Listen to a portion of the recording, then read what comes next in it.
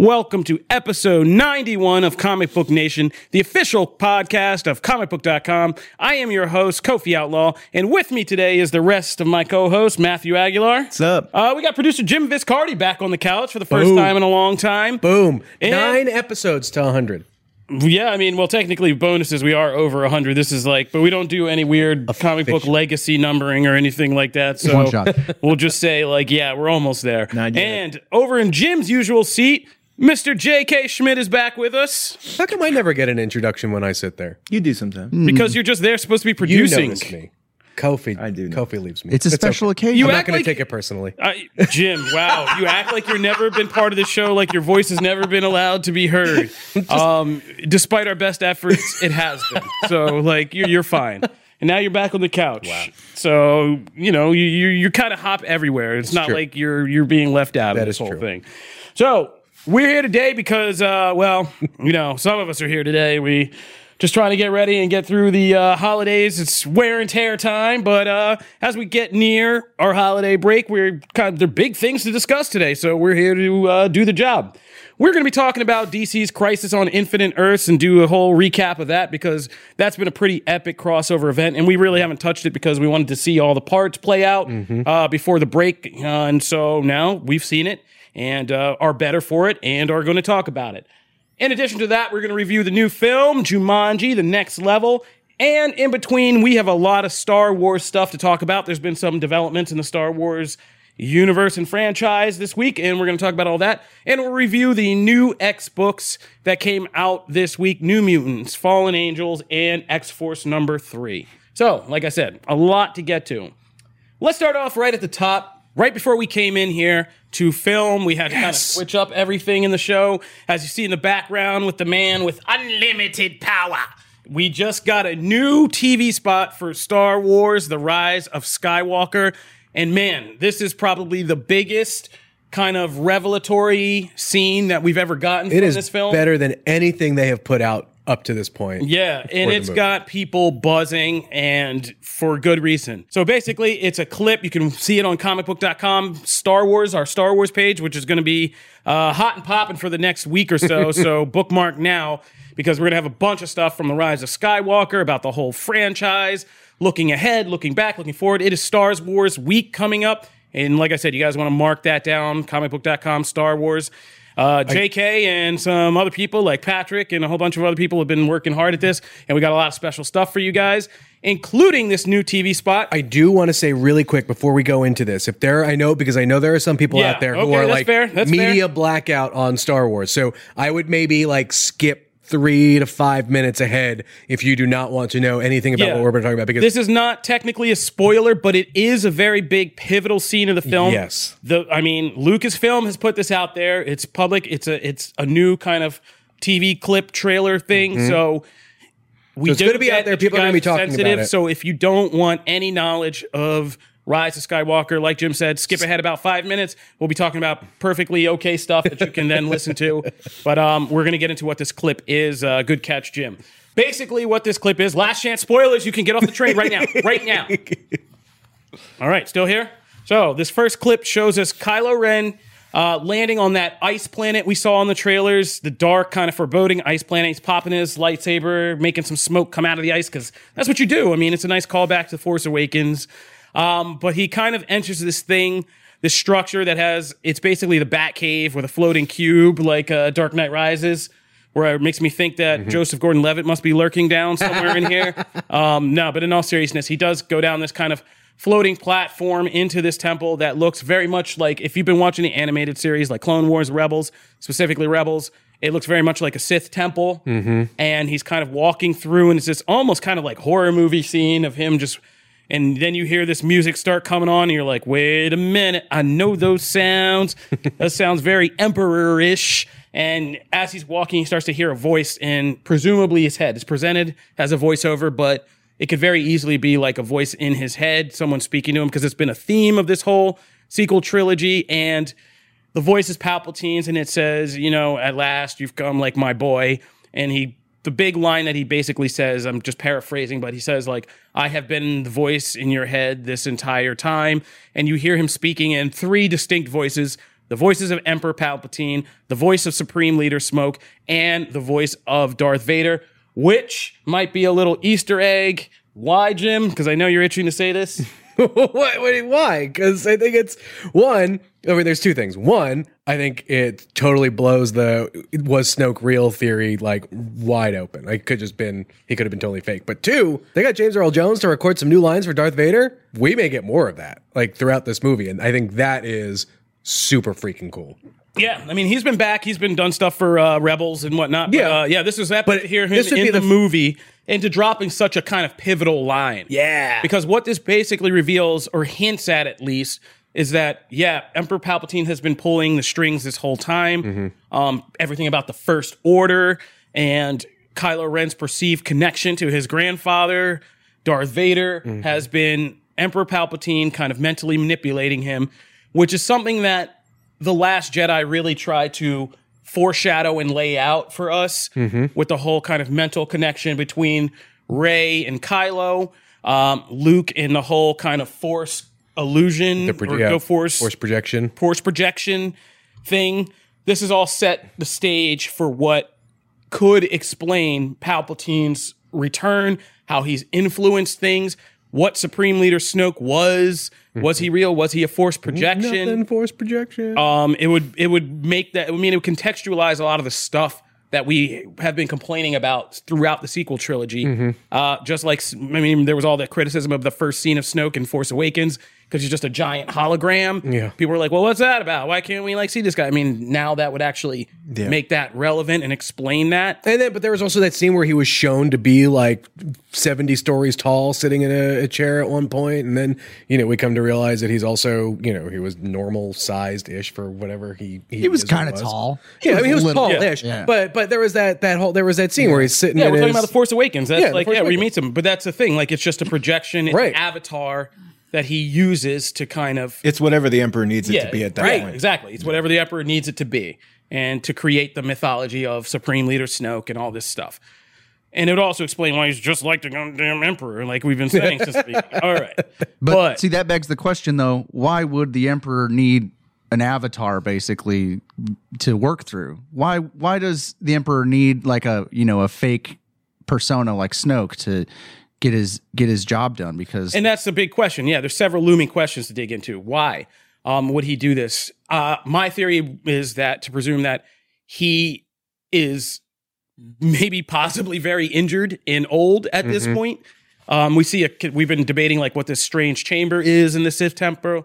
It looks like it could be a kind of restoration or preservation chamber of some kind to kind of keep him going. So you kind of presume that he might need to use these other tricks like force projection and things because he can't physically get up and do the things he used to do.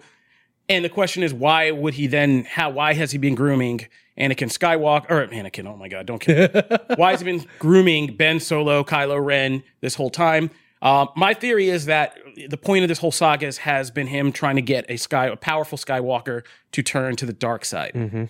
I think the twist is that we've been presented in the original trilogy and the prequel trilogy as he wants this so he can have a powerful apprentice to rule the galaxy with. That's like what he's presented it as, and that's what he said. I don't necessarily, at this point, believe that would be the end game. If he's all worn down and decrepit, I think he needs somebody more powerful to basically in some way take that power or take that person over or something like that. Basically as a means to kind of buy himself second life. Yeah. So I don't think. Well, isn't that the whole? Oh God, I forget the terrible line from the prequels. The tragic tale of Darth Plagueis the Wise, and how he was able to bring people back from the dead, but also transfer basically force. He wanted to live forever. Yeah, and then it was Palpatine who killed him. Right, because that was his Sith master. Yeah, after he got the secret. And so this is him trying to play out that kind of resurrection in a very powerful dark side user, which would be, of course, Ben Solo, the last of the Skywalker line here. So Could it be Is that it? the movie has a dark ending and the rise of Skywalker is the rise of Palpatine through a Skywalker / JJ's Ben not Solo? that. JJ's not. This isn't Ryan Johnson's movie. JJ is not that brave. Yeah. Like, As JJ himself said, he I doesn't agree. want people to think that his stories don't matter. So yeah. So like, yeah, he's not. JJ's definitely not that brave. So no. that's a good way. That would be unique and original. Yeah.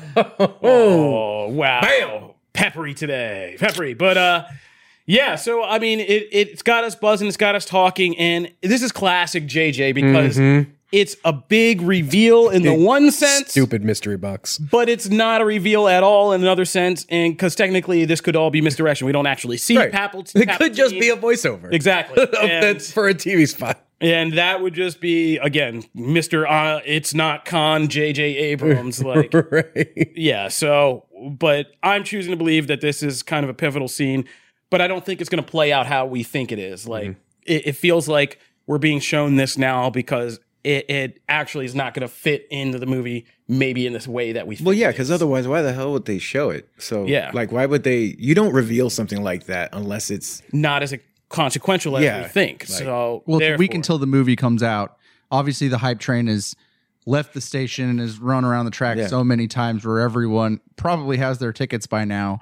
So, I mean, why release it just to drum up more interest unless it's something that people are, it's going to change their expectations for what is coming. Well, but this is the thing, right? Like we've gotten maybe like half a second glimpses, sounds, or whatever of Palpatine up to this point. And this was a good meaty 30, 40 seconds of straight up Palpatine. And it's insane that that's all they have to give. Like they don't even necessarily have to show him to us for us to be like I said, I have been pretty tepid on this movie up until I saw this TV. Yeah, I was gonna say this is like a different person This reacting to the Star Wars trailer. This is what I wanted. This is like that is more the mystery and stuff that I want to see out of this movie. And it's not that I was worried we weren't going to get it, but it's nice to have that kind of comfort blanket to know that okay, no, there is going to be this stuff in there. It's How act- much? Who knows? But this has got that's me to the buy thing. in. This has actually 1,000%. changed my perception about how this movie will play with Palpatine. I thought it would just be, your standard formula, like, oh, we go through this whole movie, then at the end we get to this destination, and oh, there's Palpatine, there's a big climax. But the way that this kind of plays out, and like in the fact that they showed it, makes me feel like Palpatine's much more involved in this story overall than we think. Like he's actually going to play a bigger role. which is great. Yeah. Yeah, it's a good thing. because- Let me point out that we are sitting here talking about this movie and we've talked about it for months and months and months, and we still have no idea what it's about. Exactly. Like, They have not released anything No. to do with the plot. They have, Nope. Like the only thing we know is that Snoke is back and that they're going on. Snoke an is adventure dead, together. fool. We have not- Palpatine's back. Yeah. Well, Snoke's kind of back. Right, Yeah, Jim? well, I guess you get away with that one now. I guess you get away with that. Oh my now. God! If Snoke shows up in this movie, it's going to be the best thing ever. We fooled you. He steps out and it's just like Snoke and Palpatine. But then Ryan Johnson yeah. does the jig out from his robe. like I think Knives it's out gonna turn out to be like, yeah, I think he has a bigger role to play because I feel like, I don't know, there's just something about the scene in the way in what he's telling him in this reveal that doesn't feel like it could come right at the end of the movie, because what would the point be? Right. Maybe like, well, you went on this old quest, and it was me. Gotcha. The end. Credits roll. Like, no.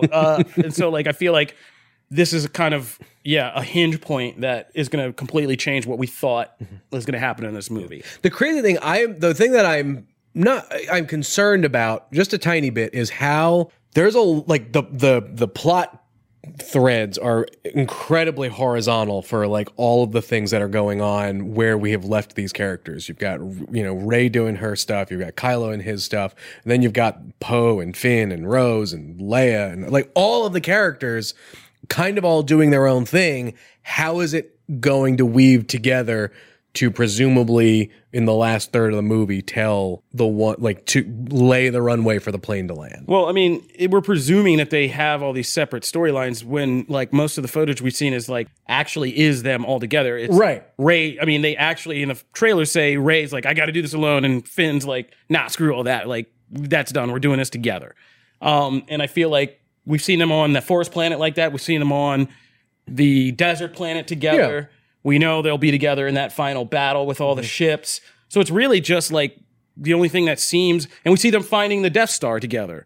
So like it seems like this movie they will be together. It feels like Most of the time, it seems like the Last Jedi split them apart for development, Sure. and then this one brings them together as these new versions of I themselves. feel like in the first 15, 20 minutes, Yeah. that all that all will be ran answered together. and Yeah. like we're done. We're gonna move forward and because JJ that's is gonna that's wrap what that people want to see. Like that's what I want to see. Like I'm excited to see that. I don't need you to spend an hour telling me how they get together. Just skip it, man. Just get them Just together. bring 'em together. Just get them together, man. Star Wars It looks like like that. we're gonna get like I mentioned before that Return of the Jedi is one of my favorite Star Wars movies because of that final battle sequence where it has Luke fighting Darth Vader on the Death Star. It has Lando leading the X-wing fleet, the Rebel fleet, against the Death Star, and then on Endor you have Han and Leia and Chewie like leading these ground troops against stormtroopers to blow up the shield generator, and it balances all three of those things so perfectly. Yeah. And it looks like we're going to get something similar because you see Finn riding those weird space horses with Naomi Ackie's new character. You see Poe Dameron in an X-wing fighting against the massive First Order fleet, and then you see Rey potentially fighting the Emperor or Kylo Ren wherever they are. So it's looking like it's going to be like a pretty interesting way in how it moves these characters into those different spots. But at least we'll get that core trio together on an adventure like classic Star Wars style. Yeah. I mean, I feel like it is going to be the Emperor. He's gone through a lot of time, but he hasn't learned anything. He's just going to be pulling a classic, another Battle of Endor move where it's just all a trap. I mean, and that could be the scene we're seeing. Like Kylo Ren finds him and he gets there and it's like, well, you're here with me and we're going to do something. Rey's going to probably not be far behind if Kylo's there based on their connection. And then meanwhile, above this planet, like ships everywhere raging. Yeah. Like an Giant laser. giant laser. Palpatine has proven he's pretty uncreative when it Yeah. comes to new things. It's like, I mean, he's build sneak- another Death Star. He's very Build a sneaky. bigger Death Star. He's very sneaky and he's very good at the kind of planning stages, but when it's time to get up, he goes just all Dr. Order Evil. 66 Yeah. all over again. lacks imagination that way. Yeah. He's like, I have a master plan. We will wait all these years and then attack while we fool them into thinking they've won. Yes, that'll work again. But yeah, so Matt, very interesting TV spot. Go check that out on comicbook.com, Star Wars. We're going to move on to another part of the Star Wars drama that's going on. Yeah, so apparently we're not done with The Last Jedi yet because the Star Wars cast has been out doing interviews as the Rise of Skywalker comes down the pike. And there's been some kind of shade jabs thrown at Last Jedi from the cast and crew. John Boyega, as I put in the show notes, John Boyega opened his mouth hole and kind of got this ball rolling, kind of suggesting that he kind of took Mark Hamill's side, basically saying that he questioned a lot of what was going into the film and maybe didn't like a lot of the kind of development. But then he saw what happened because of that, and he was just like, oh no, and he had to kind of walk that back, clarify those comments, air quotes. Not the only thing he's had to clarify. Oh. What? I mean, he keeps opening his mouth. He opened his mouth about Rose, and he opened his mouth like he's him just talking stop about talking, he said, dude. Did you hear what he said? No, I didn't hear it. What was the Rose thing? He said that people on social media that maybe they're weak for how they deal with social media. And it kind of like everyone conflated that he was talking about how Kelly Marie Tran was very real, cyberbullied. Because by a the bunch of interviewer online brought trolls. up her name Yeah. in the question. So then he says, oh, well, if you're probably a little weak minded if you're, having that reaction to things. Then he apologizes. And I'm like, dude, stop talking. Just shut up. Stop talking. I'm just amazed that no one at Disney sat these people down and were like, look, Hey, nope. please don't talk about Right. this. Please, if they talk about this, if they ask you about this, here's how to divert. Just support your cast members and move on. Be like, I love Kelly. I hope she's doing all right. And, she didn't deserve that. Move on. Real easy. Yep. Yeah. John Boyega, I think he's getting a little tired of the Star Wars press tour. I think he's coming to the end Probably. of his page. I think they all are. I mean, Daisy Ridley has been kind of like I'm done with the BS. And Oscar Isaac looks bored out of his mind in every single press junket interview. Like he sits there and he looks mildly annoyed as the resting face. I mean, Which has me thinking his role in this movie is not going to be as big as people maybe want or even think. The only big role he had was in Last Jedi, really. Yeah. Yeah. Yeah, I mean, I wouldn't expect He should be singing Last Jedi's praises. Exactly. Well, no, he hasn't talked about it, right? He has. No, he's been the one. I mean, Oscar Isaac, he knows he's a pro. He's not. Yeah. He's lived through something. He was Apocalypse and survived. Like, he knows how to just let it go and fade away. Like, he knows how to do that Homer Simpson in the bushes move. Like, I'm out. Yeah, John Boyega, I think, is just getting real. I think they're all getting tired of this. I mean, the interesting thing. I mean, rightly so. They've lived through the most divisive Star Wars run of all in the most divisive era of all. Like, I'm sure they're just like... It is just crazy to me that we have gotten basically to a week before the movie opens, and now everyone's like, oh, well, let me tell you about what I think about The Last Jedi. Right, yeah. This like, you couldn't make it one more week. Oh, yeah, we're not even done. Adam Driver forgot the name of the film in an interview. He was like, and that just became like fuel for another flame war for trolls to be like, yep, this is how good people love The Last Jedi. The star says, and of course he can't remember.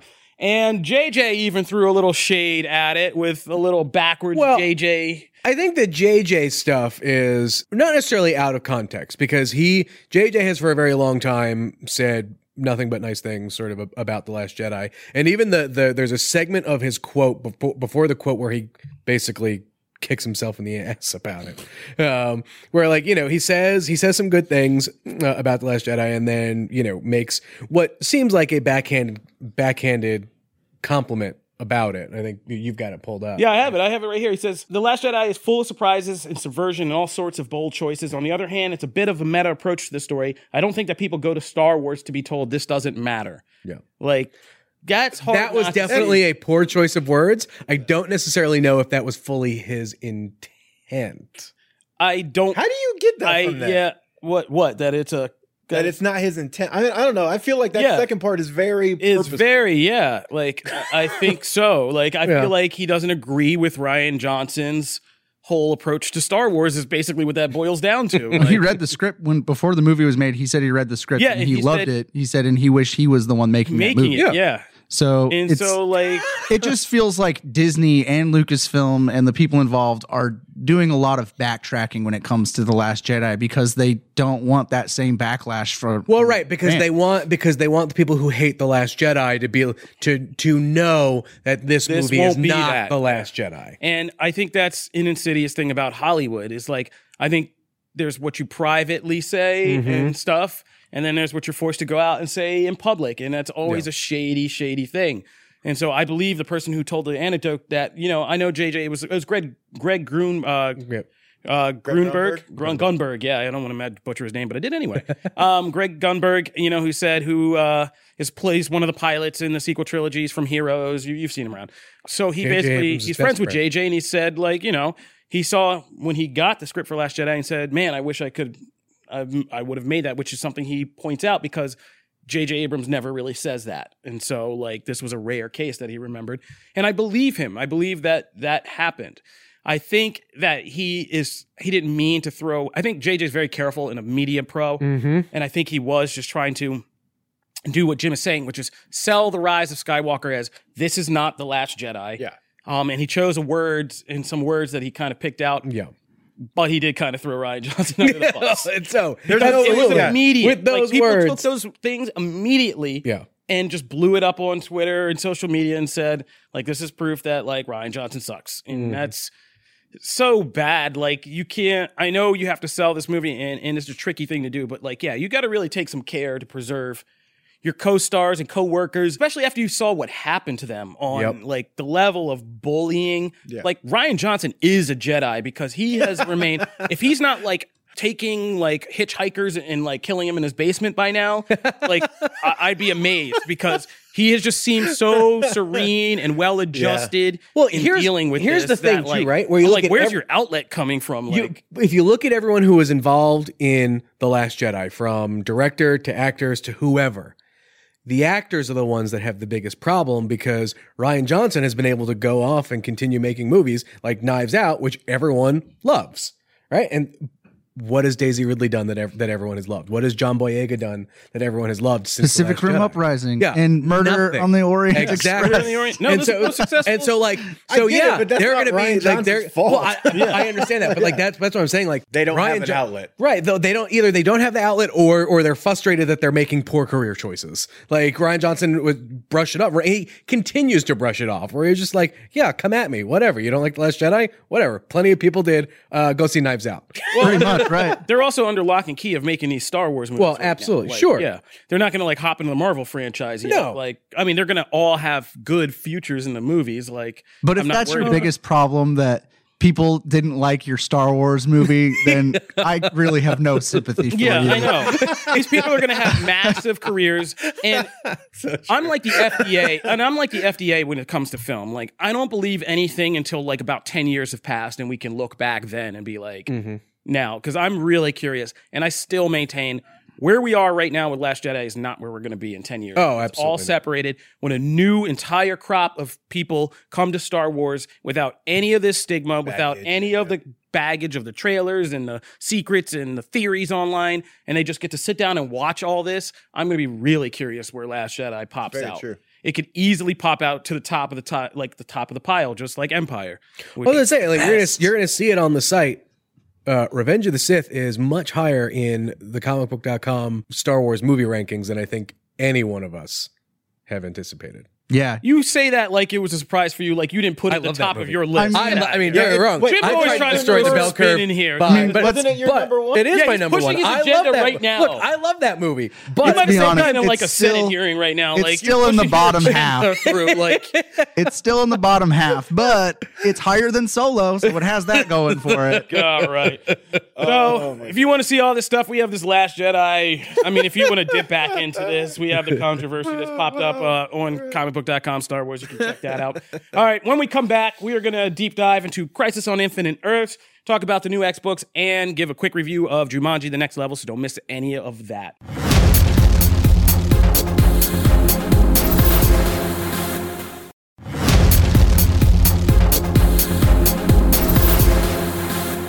All right, so the Arrowverse. I mean, to me, the Arrowverse, it's running on fumes at this point. I have not given two poo-poos about Yeah, please stop cursing on the show. Self-censored. right? about Oh my god. the Arrowverse until Sunday night. Yeah, no, and Crisis has changed all of that. I tried to catch up before it. I couldn't do it. I just had to. You did, and here's the thing: you don't really need to. No, they recap everything you need to know before they start an episode. Yep, like I it was was telling Janelle, beautifully done. Like, yeah, and so yeah, you'll get caught up real fast. But Arrowverse has been like for me one of the best crossovers. Superhero crossovers I've seen. Definitely the pinnacle of DC television. Like for me. Even with like, all the Titan stuff and stuff, this has just been like really incredible. I liked for part 1, I liked part 2, but part 3 was, I was Russ Burlingame, who's like our DC TV guru. I was on contacting him throughout the episode in real time. And I was at it for like half the episode for about 30 minutes before I was like, I got to put my phone down and just finish this because it was just moment to moment awesome stuff. So we're going to recap Crisis on Infinite Earths. This is going to be a full spoilers discussion. If you have not seen Crisis, You can go watch see it right now it's on the streaming CW on site, free on the streaming. CW website. Go check that out because it is definitely worth seeing. So in full spoiler territory, yeah, I loved how this is just kind of right off the bat started. I like how it started with all these awesome cameos as the Earths were getting wiped out by the antimatter wave. We got to see Burt Ward. We got to see dude from deliver a Batman classic 89. line. Yeah. Yeah, that was great. And Yeah. dude from Batman 89 who played the reporter. Oh yeah, that was Yep. great too. Yeah, and I love the universes, like Universe 67 or 66 for Batman or 67, Yeah. I forget what it 89 was. for 89 for Batman. Yeah. We saw the Titans universe get wiped out. Saw Birds of Prey. Yeah, Yeah. we saw, Yeah, and that was later on. It's That talking was about the first awesome. episode. That was awesome. Spoiler, sorry. Yeah, no, the first episode, but each episode opens with some iconic cameo of person from the DC TV universe past and like getting their universe wiped out. But we'll just talk about it as a whole. We don't need to separate it. So like, yeah, we saw those awesome cameos. Me and Matt were talking though. The most heartfelt one I think so far was there were two for me. Smallville one with Tom Welling. Such a great scene. Yeah. Such a great scene. basically John Cryer's Lex Luthor goes back from Supergirl, goes over to the Smallville universe because he takes the Book of Destiny. He's been going through the multiverse trying to kill all the Supermen just to, sate his personal vengeance, So he finds Clark Kent, Tom Welling, who's just out chopping wood in his Smallville farm. And they have this great Lex Luthor Superman that was so good. hero villain kind of exchange with Lex boasting what he's done and like, I hate you in any universe. And Tom Welling's just kind of looking at him like, right. Like, yeah, okay. One of the best lines is when he says, man, I don't miss these conversations. I don't miss the speeches. Like, yeah. He's like, but then like Lex tries to use the book on him and is like, he can't do it. And he's like, what? He's like, what's going on? And he's like, well, I'm no longer Superman. And he's like, what? You're a god. You gave up your power. Like, why would you? And he steps on like a little toy dump truck. And then from the farmhouse, you hear like two little girls playing. And Clark Kent just kind of points. He's like, well, you know how it is. He's like, and it's very endearing. Like, and it's very meta too. It was so great because it was Tom Welling basically doing a scene that said, guys, I no longer care about this Superman I am stuff. done. It was so good, though. Done. I'm not Superman anymore. Leave me alone. Like, when he came on, right, to this project, like, he read the script, and he literally looked at, like, the writers and were like, wow, I have to give you guys credit for, like, writing a script I can't say no to. Because, like, the main writers on the show were huge Smallville fans. So they literally wrote that just specifically, like, that was like two fans just doing whatever they could to make their ultimate thing, right? And it feels that way from the music. The minute that scene starts, the music Oh, no, hits, it was very Smallville. Like, she walks up, Lois walks Erica up. Durance, like, Oh, my comes God. out. Who is my Lois? But then, like, Lois, like current Lois, walks up and is like, Liz what's with Tulloch. the firefighter? Like, she says some comment about why is he so pokey? Yeah. Next to Dude, there's some, Superman. and then like Tyler Hoechlin, like looking at him and being like, dude, like, because he's like significantly smaller. I could do that than with Tom one Welling. hand. Like, he's like, all those little things are perfect. Like, there's such a cool vibe. Yeah, and when Lex tries to punch him when he knows he's not Superman, Tom Welling catches his hand and just clocks him. He's like, oh, I'm still bigger, I'm still stronger. Like, oh, that's nice. Such a cool scene. Yeah, and he just kind of like walks off and he's like, forget all this. And he just goes in the house with Lois. And that was like the perfect epilogue to Smallville ever. I also really love John Cryer's Lex Luthor. Yeah, I mean, he's been pretty good. He is good. And that's the other thing I wanted to address.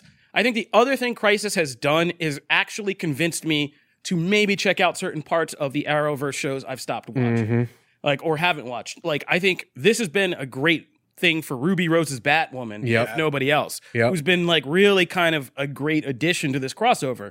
And her presence actually feels like Batman is part of this whole thing. And she nails that kind of role as Kate Kane, but like fulfilling that Batman role that you would expect in a DC hero team up. Like, kind of more cynical, kind of just more practical, always like scheming on a scheme and like trying to stay one step ahead of people like Lex and it's just great. And I also think it's been really good for Iris. Yeah. Oh, Iris has been good. And like, I mean, it makes all these people, and especially like a lot of the Arrowverse, they even, without having to do a whole A-Force team up, like it has shown a lot of respect to the women of the Arrowverse and what they bring to the table and like, what they do either as superheroes or just support systems like Iris, and why she's important and all of that. And I do want to go back to the Batman of it all, because I think there was a very cool twist with Kevin Conroy's Batman. Yeah, so Batman the Animated Series star Kevin Conroy makes an appearance as Bruce Wayne in a Kingdom Come type getup, not Kingdom Come Batman, but a future Batman. Like a little Easter egg ode to that, to him being in the kind of mechanical brace in a universe where he just finally snapped and killed all the villains. This is a bad Batman. Yeah, this is basically like Frank Miller's Dark Knight Returns universe if Batman had just gone nuts and like actually killed everybody. And he killed Superman. Yeah, which is that was and so he kept chilling. the trophy too. That was super dark. And how he killed him is so... He took him out as Clark Kent. Well, they allude to it like being an epic fight to them, but it looks like from just piecing the dots together, it looks like in the end he just assassinated him. He just shot him with a kryptonite bullet in the face through his glasses. Like, so when he was Clark Kent, presumably, which is cold-blooded Batman. And if Batman were a killer, that would be exactly what he did. I'm not going to fight you again. That hurt last time. Yeah, I thought that was I was not expecting that twist, and I thought that was really interesting because it made that, like, I haven't loved like some of like the Kingdom Come like Superman moment I wasn't real jazzed about and loved that. I thought it was thing. just fun to see Brandon Routh. It was cool, It yeah. wasn't It's like just as like, exciting. meh. And they actually did a pretty good TV budget Superman on Superman fight. For on that budget, absolutely. Though I will say, I think one of the coolest battle sequences is actually the battle sequence where, and I'm sure we'll get to it, but you know, part of this story does center around Oliver. Oh yeah, It does center around, you know, people kind of knew that this would be in a lot of ways a sort of send off or whatever, and seeing like that battle sequence where he's the last one and like runs out of arrows, like there was a lot there. That was a cool sequence. Oh, we've even talked about all the cameos. Oh man, I don't know if we're gonna get to the X-Men books. I want to do that too. But we also saw They weren't that great this weekend. Yeah, I know. Yeah, we'll skip the X-Men books. Let's talk more. Crisis. They weren't that great. Yeah, John Wesley Shipp from the 90s Flash series. That one got me in the heartstrings when it's revealed. So Barry Allen's had this whole kind of doom proclamation hanging over him, sort of Damocles, since the beginning of the Flash. That he's Since episode 1 of the Flash. Yeah, she's going to disappear in Crisis. The Flash will disappear in Crisis. So he gets 4 years ago that the egg was planted. Yeah, and so like we get there to the Anti-Monitor's antimatter wave generator, which is powered by none other than the Flash running on a cosmic treadmill kind of thing. Gosh, I hate that thing. But yeah, I hate it too. But I was like, this is awesome right now. Yeah, It's like, they did it I was like, well. they're Yeah. using the cosmic treadmill. I was like, that ew, stupid but like thing. they made it really cool. So we find out it's not Barry Allen Flash. It's Flash. It's the Barry Allen from another Earth, Earth 97 or whatever, 96, whatever the year of the Flash series. And it's John Wesley Shipp, who appears in the Flash often, but back in his original Flash costume as Barry Allen from the 90s. So awesome. And like he actually sacrifices himself in place of Barry Allen. And before he does, we get a flashback. That was so That's cool. got me in the heartstrings because I remember that scene. I was telling Jim, it like triggered me. I was like, ugh, I was a kid in the 90s again. And seeing that kind of scene between him and Iris in the was old so 90s cool. show before he dies, like I was like, oh man, this is like my childhood coming full circle. It was great. That was just such an awesome cameo. And we got Black Lightning finally in the Arrowverse. And man, him and Cress Williams and Grant Gustin did some great scenes. Like between the two. I like that it wasn't just hey, he's in the corner. Yeah, like no. they actually had him doing stuff. The interactions with him the and the rest of the dramatic team part was cool. really good. Like them talking about their dead fathers and that connection and that they were both murdered by an enemy and like all of that stuff and family we've lost. Like, and just seeing like Barry Allen and him really kind of come to respect each other as like friends and heroes in this crazy moment. It was great. I hope Black Lightning is in the mix a lot more because I mean he's a really great addition to him because he has that stature, Cress Williams, like, and he plays that educator, like kind of lean on me, Morgan Freeman guy. The dude really looks like a well. freaking superhero. Yeah, Yeah, it does. And so built like, like yeah, one. he just adds something really great to that. That's actually mix. one of the things I love about the cameos is that a lot of them, like, yeah, you get some that are just because of the time limit of like the world has to go. That's a short one. But like the way Ellis is worked in here, like as Lucifer, and that whole exchange, That whole scene, like we had to talk about that. Oh yeah, we were getting into that next. that whole scene is Yeah, they're phenomenal. They're organically worked in like very logical steps. I mean, they feel like asides because we don't have to go here. Yep. This. We could just go to purgatory, but like it makes it so much fun. Yeah. Like it does. When they go to Earth, okay, so the other piece of this is Oliver Queen dies defending Earth 38, Supergirl's Earth, before he gets wiped really out. well done by them. Yeah. And so they like are going to bring him back using the Lazarus Pit. It's a familiar thing, but they can't have him be insane. They need to get his soul back from wherever it is, and so that requires Constantine to make an appearance. Matt Ryan to come back as Constantine anytime again. he's on there. It's good. Yeah, Golden, and he needs some help getting into purgatory to get this soul back. So who do they have to go to see? They got to hop over to Earth 66 and go see Lucifer from the Lucifer TV series. Yep. And what's his name? I forget the actor's name. It's Tom Ellis, right? Tom Ellis. Tom Ellis, yeah, who had been lying to everybody for months, saying, "Stop asking me. I'm not in Crisis." It's like we saw him on Definitely. set and he was like, no, I was just visiting friends. No, definitely in Crisis, and him in a scene with him and Constantine just talking trash to each other and maybe alluding that they maybe slept together at some point. Yep. yeah. That has been the one thing that everyone's like, oh, how are we never going to see it? Because when Lucifer got canceled and moved to Netflix, everyone was like, oh man, we're never going to see that Lucifer Constantine moment to see if we can actually ship those two. And sure enough, it got delivered in Crisis. And it was great. And like, yeah. And just man, just him just messing with like with Mia, Oliver's son, and like reading her such a hard ass, and like he kind of makes her like feel all vulnerable. It's so good. Like, this is so good. And it's just like, moments like that are just so payoff. I just kept like having like total geek outs during this episode because I looked down, I was like folding laundry, I'd look down and look up and be like, oh my God. Well, that for me, that was like the moment that Jim Corrigan is mentioned in shows. Oh man, we didn't even see the freaking Spectre. Didn't even get there. Right? So that's like appearance on appearance. That whole storyline with Oliver's soul, you're like, this could be the really boring part of this. Right. Then they go see Lucifer, you're like, oh my God, that's cool. Then they get him out of purgatory. They have like a standard Arrowverse moment. You're like, all right. And then as soon as they're about to leave, and you're like, okay, well, this segment's over. He's like, hi, I'm Jim Corrigan. Like, you've got to come with me. And you're like, oh my God. Like, the Spectre's in this too. Like, oh. Was that actor, that character appear in anything before? I couldn't remember if that was. Spectre was supposed to in Constantine, wasn't he? Or did he show up in? He did show up in Constantine, but I can't remember if it was the same actor. Because that's the one thing that felt out of place is he's just like, by the way, I'm the Spectre. I need you. Spectre did show up in Constantine, but I can't remember if it was the same. Yeah, I can't and remember. He was supposed to have a way bigger role in the next season that would have been on NBC. Yeah. But that was still like so cool to just pull that and go, oh yeah. But now Stephen Amell is back as Spectre, yeah. Which again is just like, it's like one of those things that's like, it's, oh my God, it's so comics, but it's like, it's comics on TV. He doesn't need to change that Green Hood. Wasn't Green Arrow Spectre at one point in the comics? Green Lantern. Oh, that's a flip. It was Green Lantern. Right. And Green Arrow confronted him. Like, I remember that. I knew I'd read that. He doesn't need to change his hood. He has that green hood already. He's good. Hey, the budget's been stretched for this one. I gotta say, speaking of him, I thought that for someone who has not cared about Arrow in a minute, like coming in, I was like, okay, I'm ready for this chapter to be done. Do whatever you're gonna do with Mia, but like I thought that scene when he actually is on the table and all the heroes are around and like Mia's there, I thought that was supremely well done. One, because he slips in the still find your mother. Like he hits all the points that he's supposed to hit for like setup, but he does it in a really, I feel like that was like one of Amel's best performances on this show. No, he's done a good job. I mean, he's coming in, him and Grant Gustin are put in work for this. Like his whole, it's not time yet. Like, did you get everybody off? It's not time yet. And they like still hits like that stuff. Yeah, no, really I mean, he's bringing it home, Stephen Amell. I mean, he's putting in the work for this last run. And yeah, he's been great. And like, Kara and Batwoman almost facing off. That was we need more of those two. Yeah, those two together. Yeah, they need a world's finest shows. I think.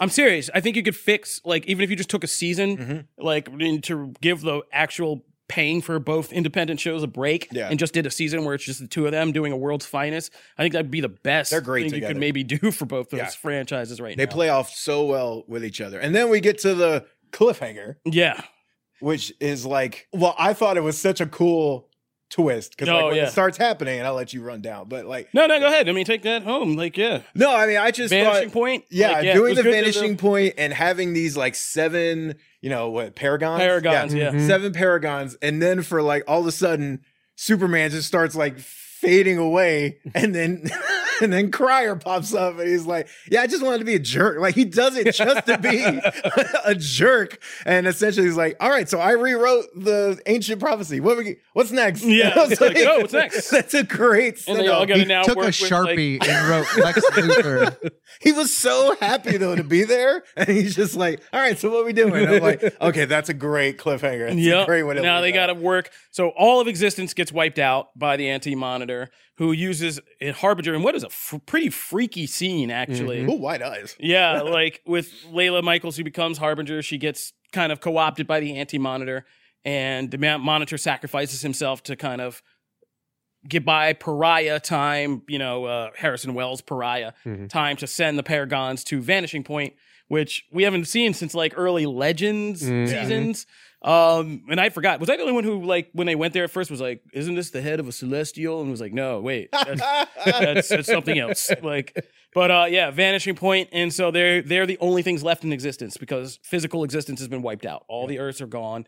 And so they're at this pocket outside time and space, and they've got to try to now mount a battle against the Anti-Monitor and kind of fix all this. And like, it's supposed to be the Paragons that include like, Sarah Lance, Batwoman, Supergirl, The Flash, Oliver Queen, Ryan Choi, who's like a human character scientist who's going to have some kind of role to play. A few other people, and then it's supposed to be Brandon Routh's Superman Kingdom Come Superman. And Lex Luthor just makes him disintegrate and takes his place. So like, now I have, because I'm a little behind on the shows. Ryan Choi, has he become the Atom yet? Well, he is introduced here. Yeah, this is the first time we meet him. First Yeah. one? Okay. So he may. I become assumed the he had Atom, been introduced before, and I was but like, no, oh, okay. he has. It was introduced during this. Okay. They set it up because remember he says to Palmer that like his whole thing about molecular book was like what informed his own studies on shrinking. Okay, I just assumed he had been introduced in a show at some point. Nope. Oh, okay, interesting. Yeah, they got budget for real Atom maybe finally. Hey, Real Atom. Not some weird miniature Iron Man suit we can CGI. So yeah, so we're gonna take a look at that. But yeah, if you can't tell from our discussion, like Crisis has just been like wall to wall geek out fun. And as I tweeted, like this is why I stuck with the Arrowverse this long. I might have dropped off a few shows, I might have gotten behind on a few, but this is why I stuck with it because this was the payoff.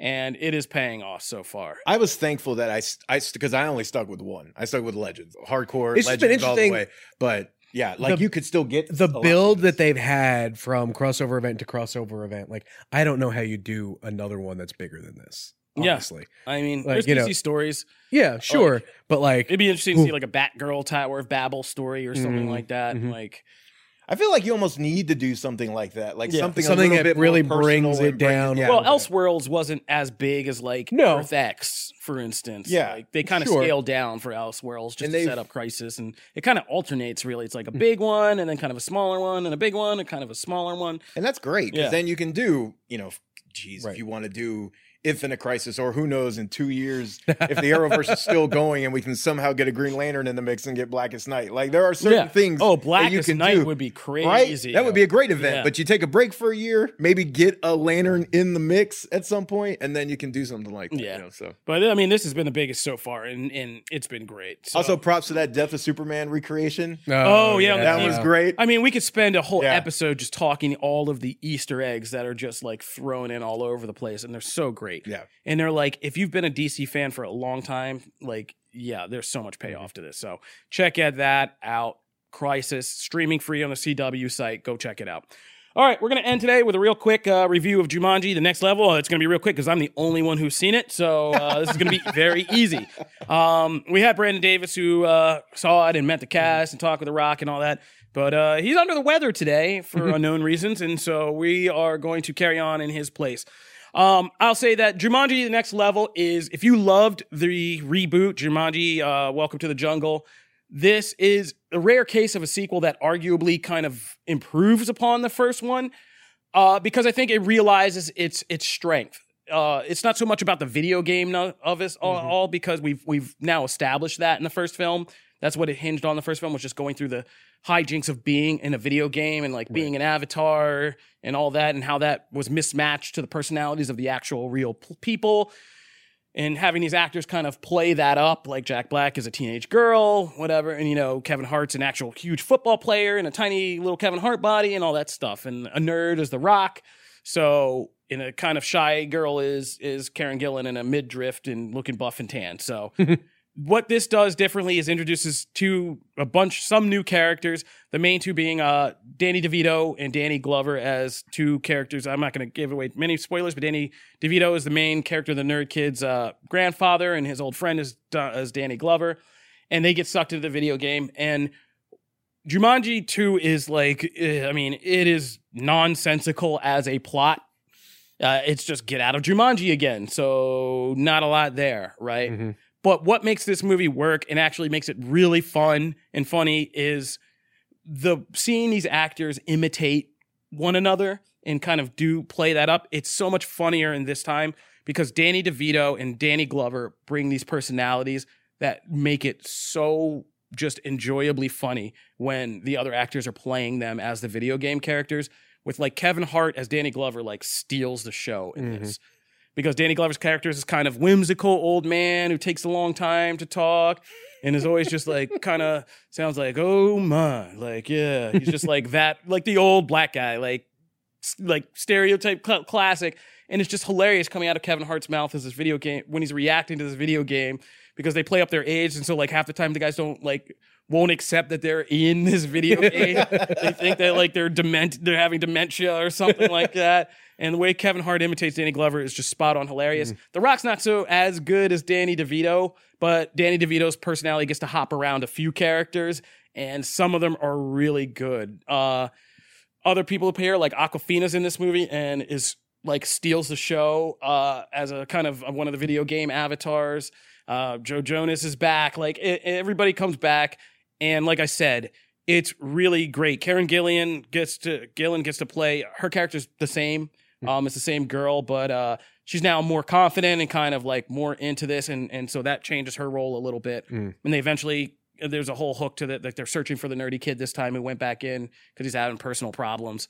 And so when they find him, who he is, and like all of that really is a lot of fun. And there are a lot of laughs in this. Like the adventure, the action sequences aren't really that much like anything to write home about. They're not all that memorable. But like I said, a lot of the comedic moments and the imitating moments are just so darn enjoyable that it's really hard not to like this movie. Sweet. So if you're looking for like kind of a family friendly, you're seeing that down the middle, family friendly, good kind of adventure, funny comedy movie, this is a good one to go check out. That's probably going to be our Christmas Day movie. Yeah, I mean, it's a perfect Christmas Day movie. Like you're going to go in, you're going to come out, you're going to feel good, and like you're going to have a good time. So Jumanji, and this train can just keep rolling because there's like you said, infinite number of ways to play with this concept and have The Rock and Kevin Hart and Karen Gillan and maybe not Jack Black because he may be retiring now. Oh, yeah, that's right. Oh, that's the other thing. Not to leave him out. He's great because in this, he's Fridge this time. So he's like the huge football player kid. And Jack Black he's just a great comedic performer. Like he is so good at alternating between playing a teenage girl in this and a huge black guy football player. And you think like some of those could go really wrong, but he just nails it, especially as Fridge. He is so good. I love Jack Black. Yeah. Yeah, he's great. Well, and like you said, that's the strength I feel of this franchise is that it doesn't really have anything to do with the plot or the concept. It's the actors having fun in that world. You can do that 8 million times, right? Yeah, you can just keep hiring crazier and crazier people.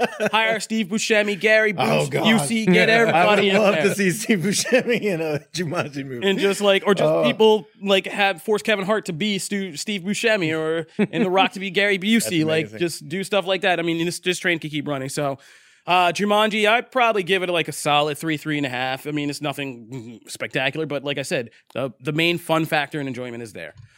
All right, that'll do it for this episode of Comic Book Nation. If you're just now joining the show, we put up new episodes every Wednesday, every Friday. Make sure you always check out both. You don't want to miss either one. We have so much good stuff in both. So every Wednesday, every Friday on comicbook.com, you can subscribe to our RSS feed, or you can subscribe on iTunes, iHeartRadio, Stitcher, Spotify, Google Podcasts, Google Playlists. Tell your Amazon Alexa device to fire up Comic Book Nation podcast, or check us out on YouTube. If you want to talk to us about anything we discussed in the show, hit us up at the hashtag Comic Book Nation. You can find me at Kofi Outlaw. You can find me at Matt Aguilar CB. At Jim Viscardi. At Woe is Joe. All right. I forget, do we have anything? Oh, yeah. If you're liking the show, leave us a 5-star review. It's been a good first year. We are approaching the end of season 1. Man. Yeah, because February I think is the end will be the official end of season 1, start of season 2. Big things in the works for season 2. You always got to drop that plug. Be selling. If you're liking the show, please leave us a 5-star review on iTunes. Every so often we will be reading your reviews and sending out t-shirts to those who leave us very nice reviews on that platform. So be sure to get in and get yours up on iTunes. Thank you for hanging out with us. We'll see you next time. This is Comic Book Nation. We're getting out of here. Deuces.